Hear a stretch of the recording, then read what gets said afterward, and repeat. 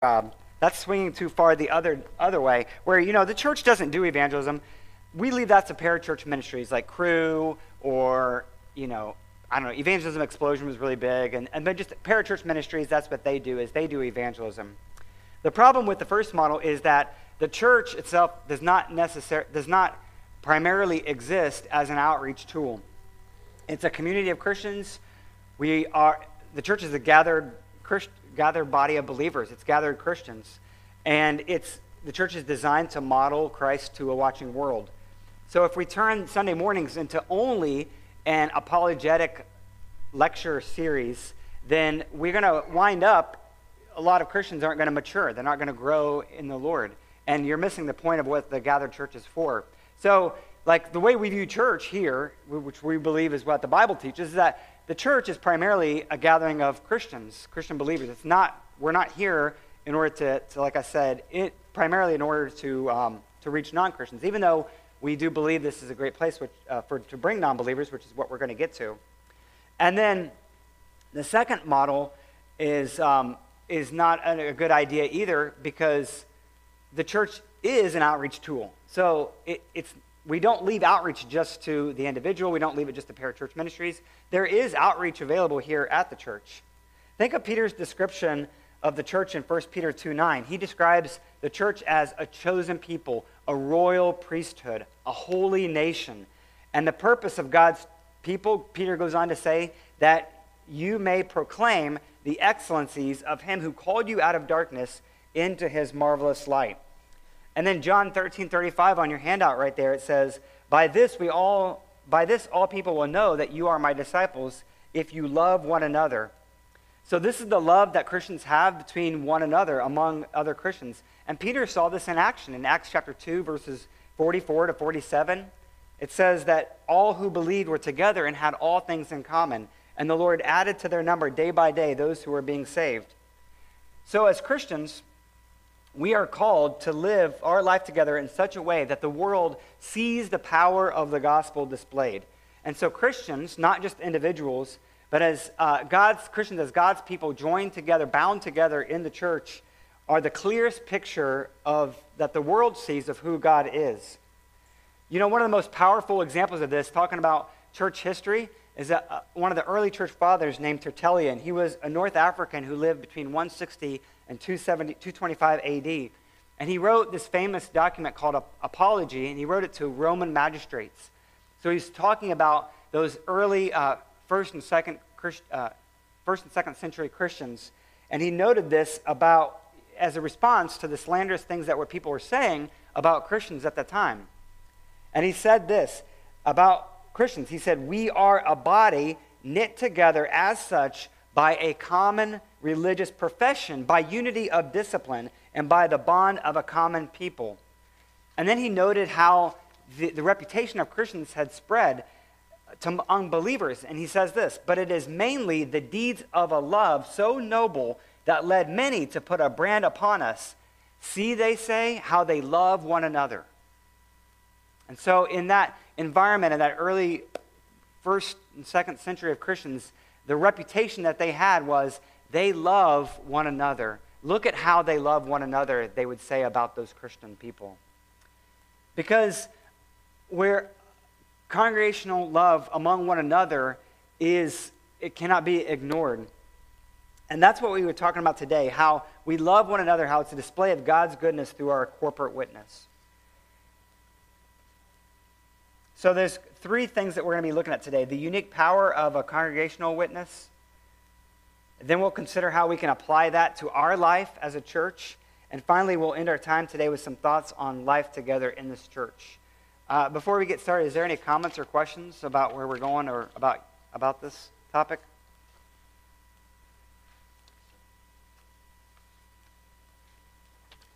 Okay, well, let's start with Roman numeral 2 then. How can our life together empower evangelism? We saw from those passages a few minutes ago how our inward unity and love provides the outward power, the outward witness of God's power of the gospel. So there's 5 ways that this can be practically seen here. The first one is in John 17:20 through 23. If you want to turn there, you can turn there in your Bibles if somebody wants to read it. A congregational witness enables unbelievers to see evidences of God's power that they just can't see in our lives as individuals. Can somebody read John 17:20 to 23?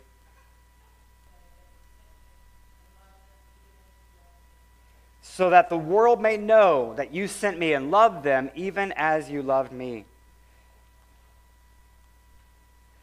So unity in the gospel testifies about Christ and his love for his people. And so the impact of your relationships with other people in this church extends beyond just those small circles of friends that you have in this church. In fact, it displays Christ to the world, to the city.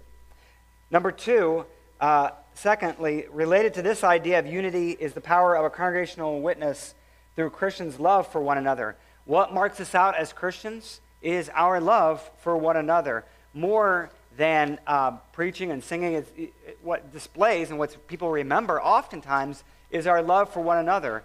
And this love has manifested itself in good deeds. Can somebody read Matthew 5:16?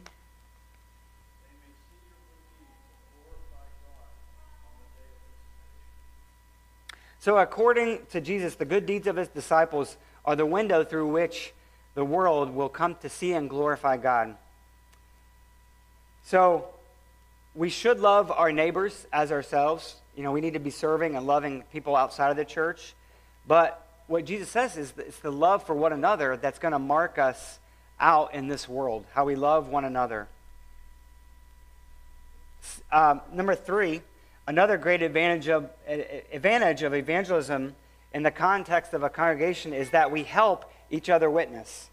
And this is where, we have different strengths and different weaknesses on our own. Some of us are more quiet individuals. Some of us are more talkative individuals. Each of us has our own gifts and strengths and backgrounds. But we all, if you are a Christian, you have a story. And you have relationships. And you have the ability to communicate. So we help each other out as we witness to other people. It's kind of like what I like to think of as like group evangelism in a way, where, your paths might cross with other people that are unbelievers. And so an unbeliever, I've heard it said that somebody might need, I don't know how you would figure this out, but I've heard it said that a person has to hear the gospel like 7 times before they make a decision. Again, who really knows? But we do know that the idea behind that is accurate, is that a person sometimes has to hear it more than once, from a different voice, from a different avenue, from somebody else. So you, as a family member, might be witnessing to your family over and over and over and over again, and sharing with them in conversations and praying for them, and then all of a sudden they hear it once from somebody else and they get saved, right? And that tends to happen. You never know. And it's just how God works sometimes. He uses different avenues. He uses different people to communicate to communicate to people. And so it might be that you are called to have an initial contact with somebody, but then later down the road, it might be somebody else who shares the gospel with them. And I think we help one another in that kind of witness environment. I remember as a kid, as a teenager in high school, I had a youth group, and we would pray for our non-Christian friends a lot of times. And we would, a lot of times, the relationships of those people, because we were in the same school and the same community, it was nice because that unbeliever was going to interact with other people who were Christians. You know what I mean? And it was a community where you knew that other people were going to have a relationship with that person. It wasn't just me having a conversation with somebody. They might hear the gospel from somebody else. So as a church, we help each other in those kind of witness encounters. Now, again, I don't want to also just say, you might know a non-Christian, and you might say, like, I'm going to bring this person to church so that the church, other people in the church can hear the gospel. Or like, I'm going to introduce this person to Alexis because she's always sharing the gospel with people. Don't just think, oh yeah, as a church, we get to do it. So I'm a little nervous about sharing my faith, so I know that Alexis isn't. I'm just going to put it all on her. And then I'll introduce them, and then later on I'll be like, Alexis, did you share your faith with that person? Because they need to hear the gospel. You know what I mean? Alexis should be like, no, dummy, you should do that. You know what I mean? Like, if you need help, I will help you. Maybe we can role play. Maybe we can talk about why you're nervous. You know, we're all nervous. And Alexis could say, I'm nervous too. I just like to talk about it, you know? So, like, don't use this as an excuse to say, well, it's not my strength, you know? It's not my gifting, so this is Alexis's job. She's the church evangelist, you know? Because, number 4, a corporate witness glorifies God in a unique way. The broader the testimony is to this person, the more likely that God is going to be glorified when that person understands things. So, in other words, if a person's only hearing the gospel message presented from one person, they might think it's just like, well,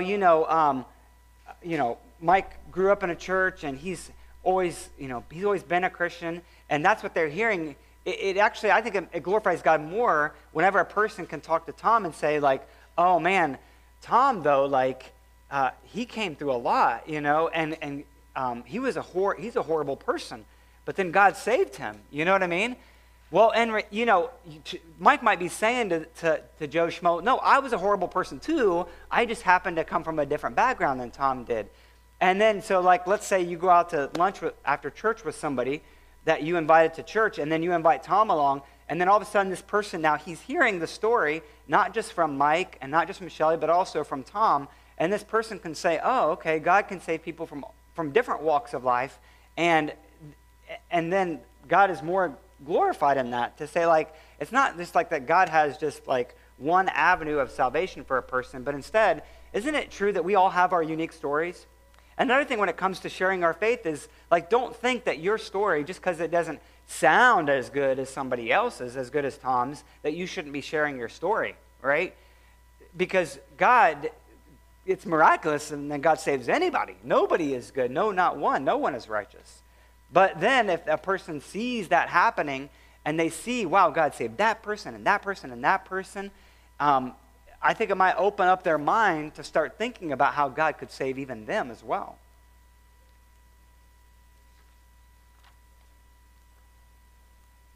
Any comments or questions about that? Has anybody ever seen those things played out in real life?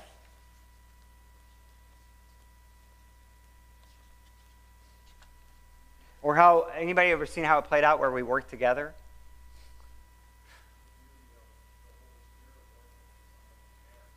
Yeah, that reminds me of 2 things that I left out. The first thing that you said reminded me of how it holds us accountable as Christians when we realize that it's our group evangelism in our relationships, so it affects how we love one another, right? So, like, let's say you go into a small group or go out to lunch or even at church, and a lot of people will say, well, man, those Christians, they're like, they talk about each other a lot. You know what I mean? And I'm thinking more at the local level, not like the broader evangelical world level. I'm thinking like local level, like if we're always talking bad about each other, or or let's say like it can hurt the witness. We've talked about this before in classes of Christians. Like we can hold one another accountable because we're trying to share our faith with these people. We're trying to pray for these people and witness for non-Christians. And then secondly, I forget what I was going to say. What were you going to say, Phil?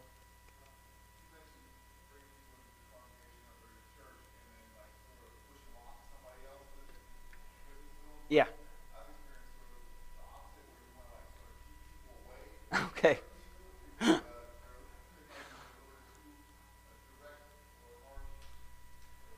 Yeah, that's funny because, that's not what we want, right? That would be bad if you don't want to take a non-Christian to church because you're afraid of how they're going to be. Yeah. That's a very good point. Don't do that.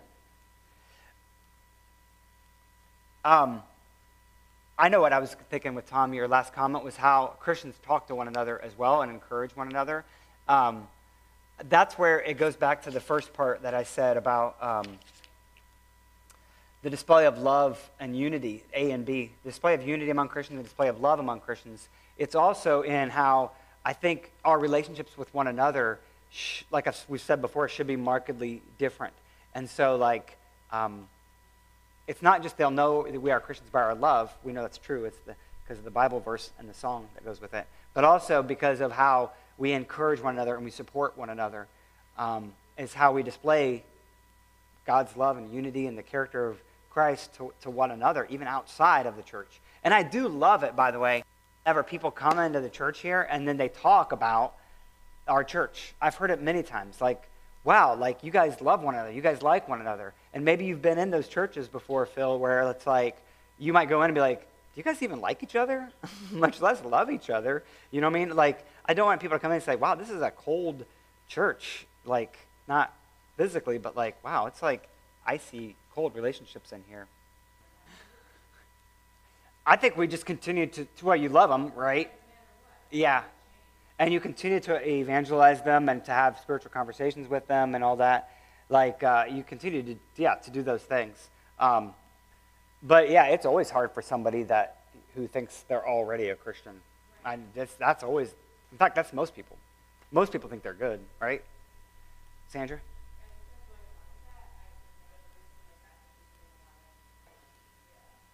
Yeah, it's funny because people like that will, you invite them and they'll come, and people like that, I feel like it's so gradual because they like, oh, this is a nice place, and then they'll come back, and thinking it's the same, right, as where they're used to, and then they'll be like, there's just something different, you know what I mean? And then it was just like, for Mary, it was just like this growth, like, and other people that's been a part of our church too, where it's like all of a sudden they've been coming like every Sunday, all of a sudden there's just a change, somewhere along the way, and then she wants to be baptized, you know what I mean? It's like, wow, you are a different person is what God saved her somewhere along that path, and I don't know, and she just was just changed by the gospel preaching, and by the by the love of one another, and she was loved in this church, and she knew she was loved. She felt like she was loved.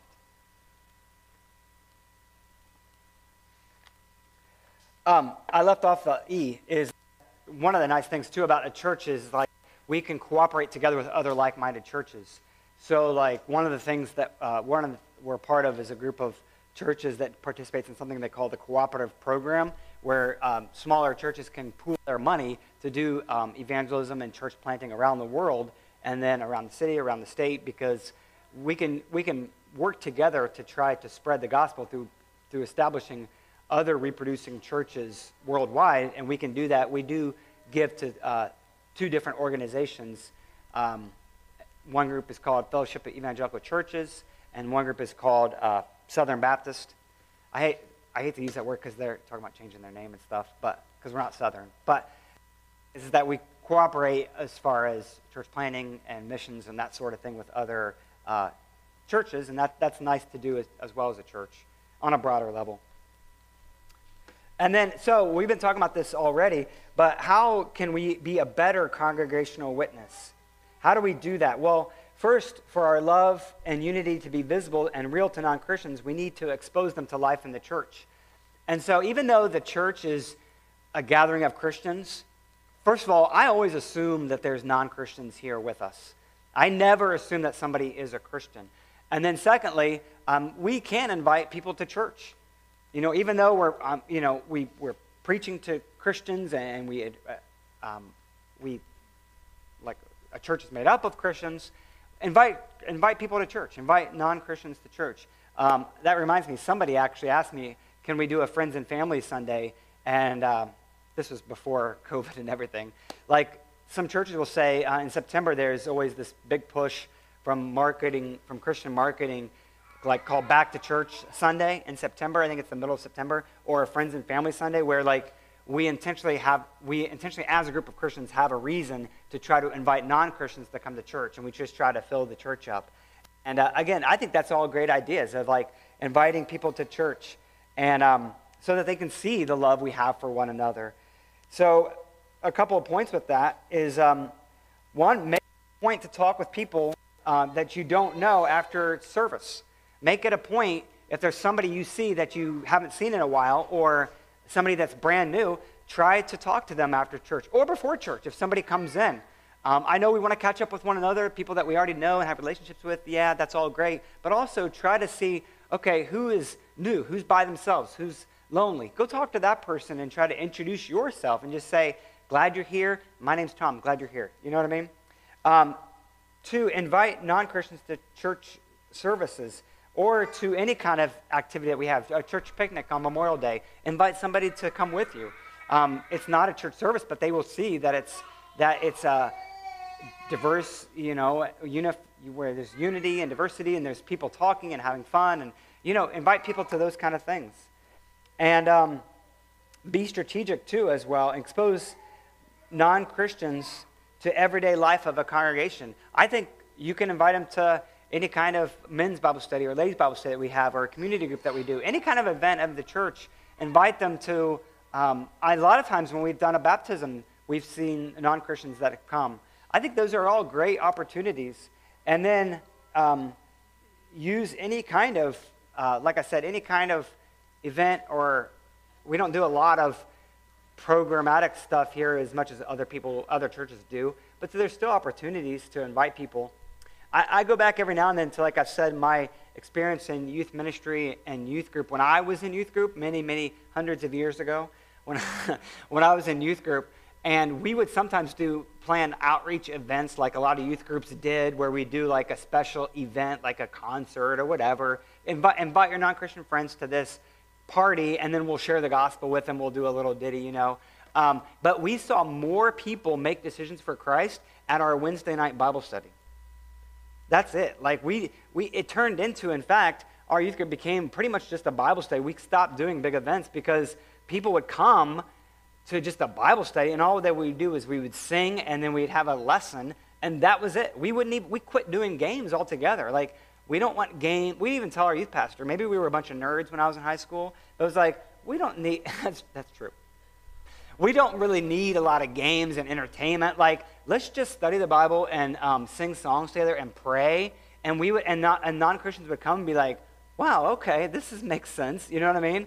And people were getting saved back then because of that. And I think the same thing is true. Like, I've always said, I know there are some churches even today that like will say, we've got to do like the biggest rock concert ever, and then bring people and we'll share the gospel here. And I've always been, maybe because, like I said, it goes back to my upbringing and my experience as a Christian is like, I think like prayer and Bible study and scripture and just the relationships, just being normal. And that's what God uses, I think, in a lot of people's lives to present the gospel and to bring them salvation.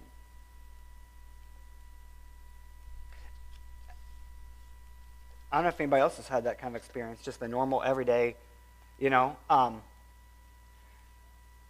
need, like that, who was it? Phil, I think it was Shai Lynn, had a line in one of his songs that said, and this is the broader world too, we don't need more Christian superheroes, Christian celebrities. We need more gospel preaching churches. Like, we're done with Christian celebrities. We don't need them, right? We need more gospel preaching churches is what we need. And then for us to talk to non-Christians about our life in the church. A lot of times our non-Christian friends, especially our non-Christian coworkers, they're not going to come to church here.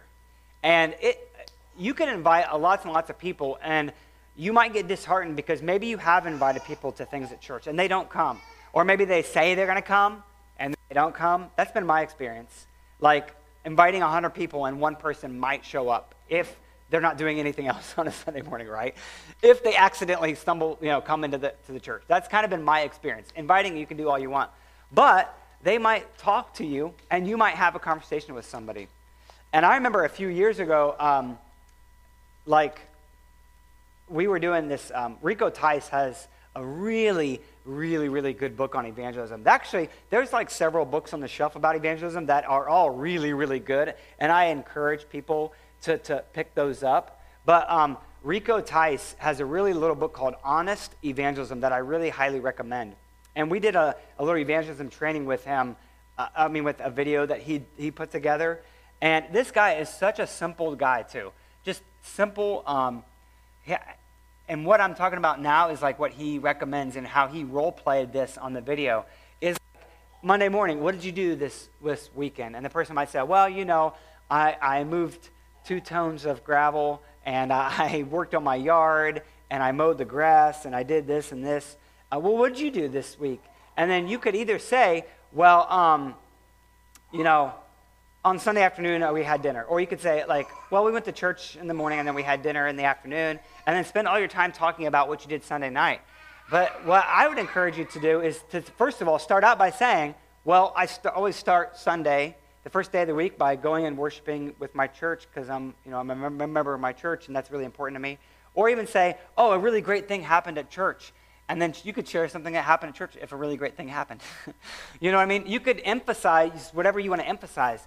And then that actually even just not even emphasizing, just saying, well, I started my day by going to church, and then from there, and then they might say, what's that like? Or you could use that as a conversation piece, just talking about what's important to you. And my prayer is that church would be important to you, and that the Holy Spirit would speak to you on a Sunday morning, and that you would be excited to share about that. If you're excited about it, you can talk about it, and people are like, wow, that's really important to that person. You know what I mean? And people are naturally drawn to whatever you are excited about. People are naturally drawn to like what you want to talk about if you can start a conversation and use it in that direction. Does anybody have any comments or questions or stories about those 2 things about using the church as a witness or using each other? Yeah. Yeah. Well, that's the thing, too. I hope you don't think I'm rude if I interrupt your conversation with somebody and be like, hey, you should talk to this person. You know what I mean? Praise God.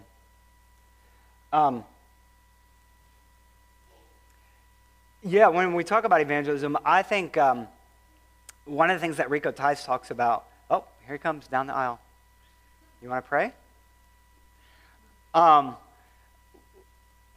Rico Tice talks about what he calls the pain point, and that is when that point in that conversation that you are having with somebody where you're like, okay, it's going to get awkward because like it is kind of the gospel is weird.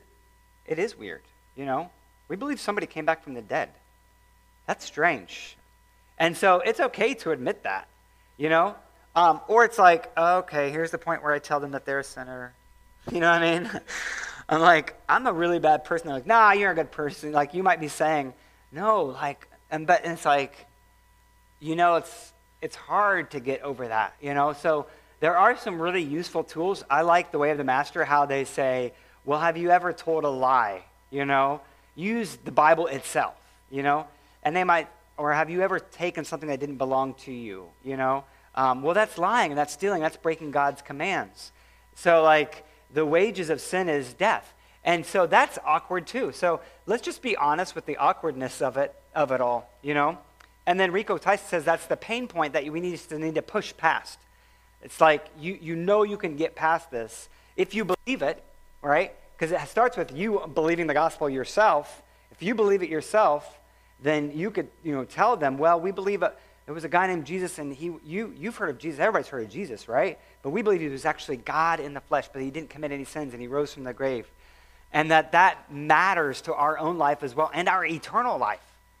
And that's the awkwardness that we pray through, and maybe we practice with one another, and we prepare ourselves for, and maybe we use something like a tract, There's, when I give away those little welcome folders, there's a DVD in there that I like to give to people. And we had 100 of them at one point. There's still a few left. There's like 10 left. It's called The Greatest Question, that somebody could pop in a DVD and they could watch, or you could use a tract that you could give to somebody. They used to be really popular, even 100 or 150 years ago. Tracts were always really popular where people would pass out tracts to people because a lot of people, they might look at it later, and I've heard lots of stories of people that thought that they were poor evangelists and they didn't have anything else to do but maybe give a tract. And maybe they felt awkward about doing it too, but that some people have gotten saved later on. In fact, one of the worst tracts ever, have you ever heard of chick tracts? Anybody ever heard chick tracts? They're really bad. They're really, like, as far as, like, you should look them up and see how awkward and, like just cringeworthy these tracks are that this person created and made millions of these tracks, and they were really popular back in the 80s. That tells you a lot right there. And in fact, you've seen them, Gene? You've seen those tracks before? They're really odd you should look them up and stuff. And I listened to a podcast, and they were talking about like bad evangelism tools, and they all agreed that trick tracks were the worst. You could always find them in bathrooms of like, gas stations, and like so dirty bathrooms with dirty trick tracks on there. And they thought, oh, people will pick these up and read them or whatever. And get this, so I listened to this podcast, and there's a pastor who's about my age, and he's like, he's from California, used to ride BMX and stuff. He's like, well, yeah, my dad got saved by reading one of those. And they're horrible. I would never use them. But I never put them down. I never say that they're horrible because my dad picked one up in a gross truck stop and read it and prayed to receive Christ and was a Christian his whole life, got saved from one of them. So, like, you never know. You might think I'm horrible at sharing the gospel and I don't know what to say and I stumble. I'm going to say something wrong. I'm going to stumble over my words. Or even I have this little card. Well, like, you never know. And, like, this guy got saved. His son went into Christian music, and then his son became a pastor of a church and has raised up other pastors. He's raising his kids to know the Lord, all because of this little thing that's called a chick track that yeah. And, like, people publish these all the time. I actually got these in the mail a few weeks ago. You can take them and pass them back. Like I've said before, a helpful tool is what Tom mentioned in the sermon last week, is that God send Christ response. Like, God is a holy God. Man is a sinner. Christ has died for our sins. We respond to repenting of our sins and trusting in Jesus. I mean, we should all, if you are a Christian, know the gospel in 20 words or less. And if not, then write it down or use something like this. This leaves out God created you, but God created you, God loves you, Jesus died for you, and salvation is available to you. And again, I've always, there was a time when I went through evangelism training and would lead people through prayer, and there's times where I don't lead people and pray their prayer after me. But like I said, it's better to do something than to do nothing, right? And if all you can do is like invite somebody to church or say, like, if somebody asks you a question, be like, I don't know, I'm going to ask Shelly. She's got all the answers. And then go and ask her. You know what I mean? And then, like, use each other and ask each other to pray for one another as we pray for people who don't know the Lord. I mean, this whole class, these last 13 weeks, have been about church unity and have been about the Ephesians 3:20, like we said. The purpose of the church is to display God's glory to a watching world. And that's what we want. Ephesians 3:10, his intent that through the church the manifold wisdom of God might now be made known to the rulers and authorities in the heavenly places. And so as a church, our responsibility is to guard the good deposit of the gospel message that has been entrusted to you. It says that in 2 Timothy 4:3, for the time is coming when people will not endure sound teaching, but having itching ears, they will accumulate for themselves teachers to suit their own passions. You know, part of our responsibility as a church is to make sure that the gospel is being preached and that we're not part of a community of people that just has itching ears that wants to get somebody to speak to them what they want to hear. And so we preserve the gospel message and we love one another. Love is patient. Love is kind. It does not envy or boast. It is not arrogant or rude. It does not insist on its own way. It is not irritable or resentful. It does not rejoice at wrongdoing, but rejoices with the truth. Love bears all things, believes all things, hopes all things, endures all things. And so this is what we pray for, that we would love one another like this. Love those who are different from you. Love other people through your service and through your prayers and your encouragement and your admonishment. Loving through patience and forbearing with one another, forgiving one another like we've talked about. Love through actions, what we do and what we say to one another, how we speak to one another. Love through being together with one another. Love through evangelism, through our talks with one another. Love that promotes unity and strengthens the body. And the most important thing is that it displays God's glory. That's the kind of unity that we want to see in the church so that the church can grow and for God to be glorified. Any final questions or comments about evangelism and unity in the church?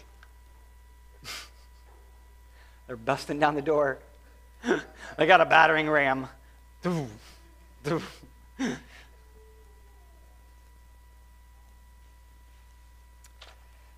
Tom, can you close our time in prayer?